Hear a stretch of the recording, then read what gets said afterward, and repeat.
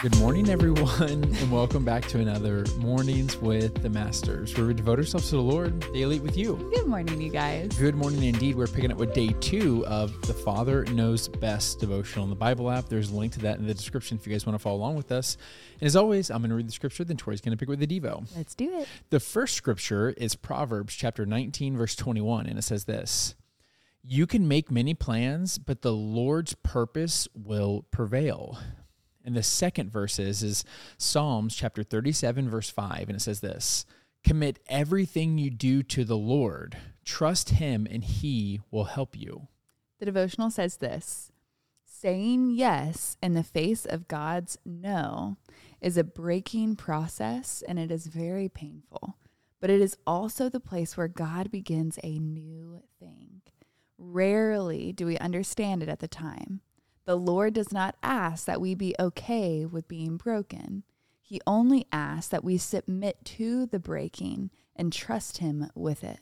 The apex of obedience to God is to faithfully say, "Lord, let this cup pass from me. Nevertheless, not my will, but your will be done." To release what is behind and press on to what lies ahead. To surrender, to let God close the door, regardless of how much it hurts. Let Abraham testify. He was commanded to surrender his will and lay his son Isaac on the altar of sacrifice. Isaac was Abraham's miracle baby, born when his father was 100 years old. And yet God called Abraham to lay his miracle on the altar at Mount Moriah. Facing the biggest loss in his life also led to Abraham's biggest miracle, becoming not just Isaac's father, but the father of many nations.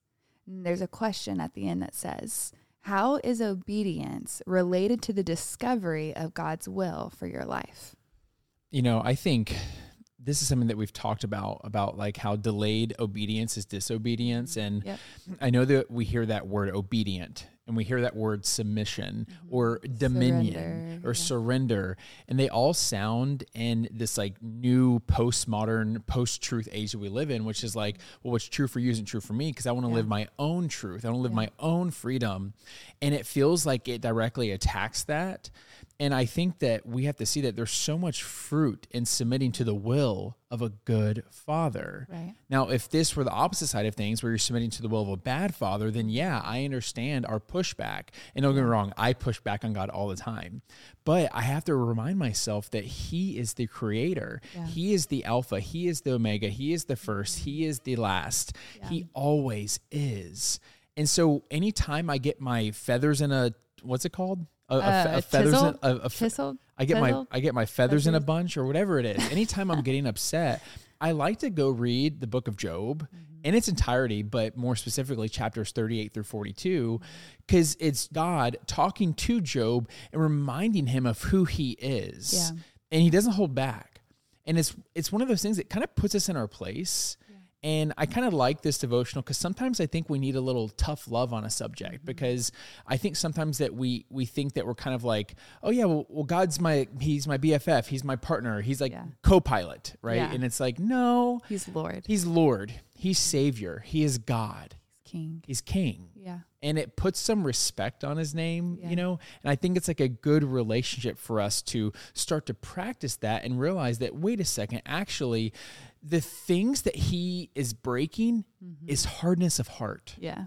He's breaking things that are not good within us. It's selfishness. It's pride. It's ego. It's sin. He's breaking those things up. But we in society have started to look at these things as good. And scripture says in the last days, what's good will be deemed bad and what's bad will be deemed good. And well, open your eyes. Yeah. And so we have to make sure that we're not getting so caught up in the world that we start to look at what God deems as good and say, oh no, that's bad. Right. And so we have to be very careful with this and remember that the things that he's actually breaking us from are things that we should be broken of, because honestly, that's where we find true freedom. Yeah, that's so good. And I love how he was talking about saying yes to God in the face of God saying no to you, because it's never easy to ask for something and for the response to be no. You're like, Mm-hmm. well, why not? Like, I thought this was a good thing, especially when you're asking for healing or asking for breakthrough, you're asking for deliverance. Like, there's things that we ask God for that in our eyes, we're like, well, why wouldn't he answer? You have the power to answer, God. We know you're capable of answering, God. So why aren't you answering in this way that I know you're capable of?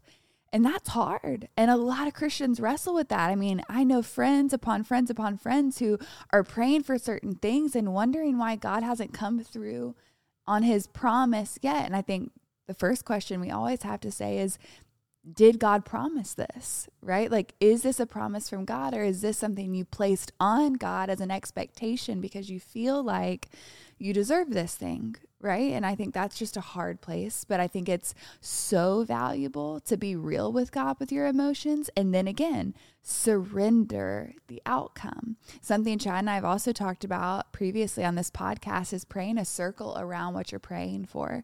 And I think what you do when you're praying a circle around a topic is it helps you see God no matter what the outcome is. So I'm praying for something, and inside of that prayer, Lord, but if not, I pray that you would bring me clarity about why the answer is no. You know, God, I pray that if it's a yes, then you show me this other thing, right? And you insert whatever you might be going through. Yeah, I'm just getting a little emotional over here. I'm all up in my feels. I'm just thinking of all the I'm just thinking of all the times I've had to like die to myself and like go things that I want.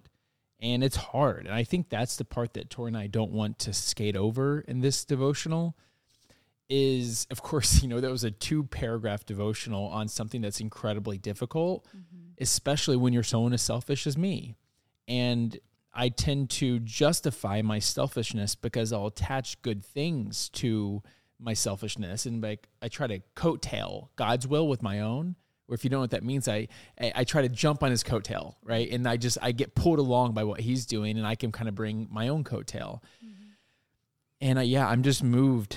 I just think that out of all the things that God has said no to, there are things maybe I don't understand, or maybe things I'm actually thankful for down the road that he did say no to. But ultimately, we as his creation need to submit to the Creator. And it's like a hard truth for us.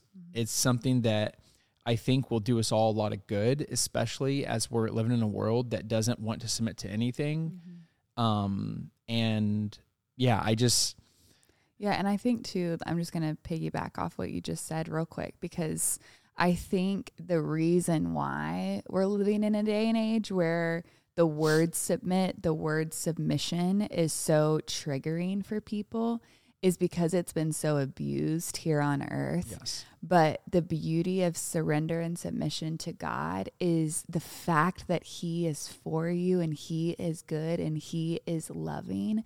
And so submitting to a good Father is a beautiful thing. It's a beautiful thing that's only going to lead to fruit in your life.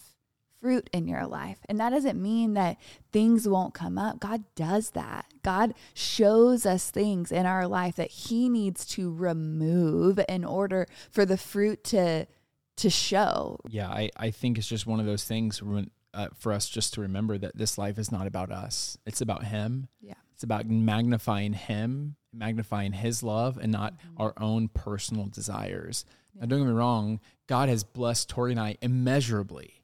Right? So I'm not saying those things don't exist. What I'm saying is that's not life. Yeah. That's like a nice addition to it. But there's so much more. And I know that I can truly say to you that I have experienced greater joy in my life when I lay down my own will for his. And that doesn't always look like the outcome that I'm desiring. Yeah. And I know that's not a perfect one-size-fits-all situation for all of us who are praying for healing and different things like that. But what I do know is that I have had the peace that surpasses understanding overwhelm me in moments where I am at the end of my rope. I'm like, if you look at the end of the rope, I'm there and I'm hanging by a thread, and he has shown up for me. And so I don't want to to dishonor him. And I think that for me, this devotional is more about honoring the Father. Yeah. And it's not about me just being a whiny child who just is having a tantrum because he's not getting his way. We know it's so much deeper than that, because there are deep desires that we do believe are good. And we want God to come through on those things. But ultimately, we don't have to put our hope in those things. We put our hope in the living God who we will have communion with forever. And so we don't have to allow these short no's to outweigh the forever yes. So good. Want to pray us out? I do. Dear Heavenly Father, Lord, we thank you for this reminder, God, that you are good, that you are faithful, that you are our hope, Father, and that even when you say no, you're still good. You are still God. You are still for us. Father, so we just thank you that you never leave us. You never forsake us. And even if we never know the reason why here on earth, one day we will get to see you face to face, and honestly, none of it will matter, because we will get to just bask in your glory and your goodness as we worship and praise your name, Father. So let us remember that today. Would you set our eyes on the things that are eternal and not temporal?